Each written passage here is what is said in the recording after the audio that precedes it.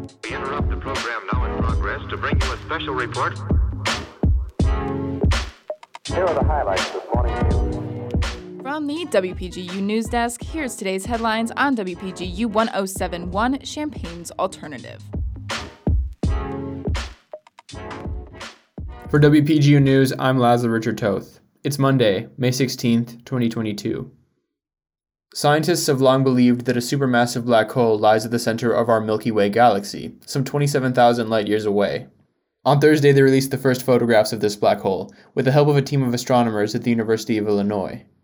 Physics professor Charles Gammie and his team were part of an international effort called the Event Horizon Telescope to photograph our black hole, Sagittarius A's star.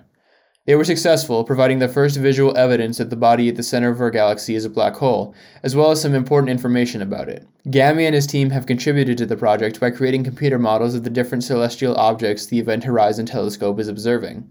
While this is only the second image ever taken of a black hole, Gammie and his team said in a recent interview with the University of Illinois Physics Department that the photo confirms the models they've spent more than a decade producing.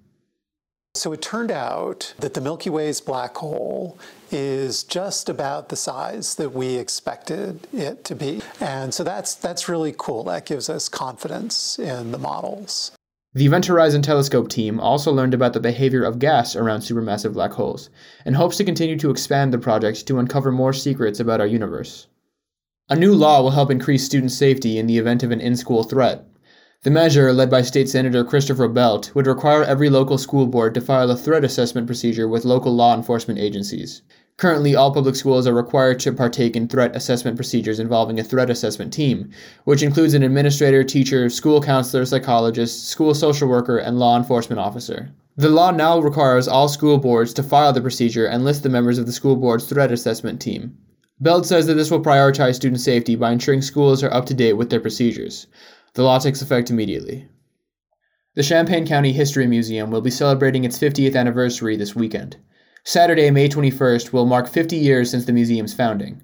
It will host open house events during the afternoons of Wednesday, Thursday, and Friday before a larger event on Saturday. The museum's final celebration will be open to the public on Saturday from 10 a.m. to 5 p.m., with birthday cake, food trucks, and tours. Tickets cost $15 per person and $10 for museum members. Effective yesterday, the Champaign-Urbana Mass Transit District has reduced its services for the summer. Reductions in service are scheduled to coincide with the breaks in the academic year of the University of Illinois. However, this year's summer reductions serve as an additional reduction in service after ongoing service cuts began in mid-January. The cuts not related to the university calendar have been attributed to staffing shortages in MTD.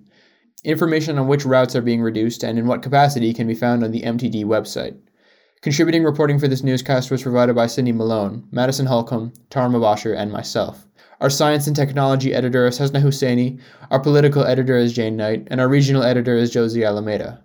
Our deputy news director is Emily Crawford, and our news director is Madison Holcomb. For WPGU News, I'm Laszlo Richard Toth.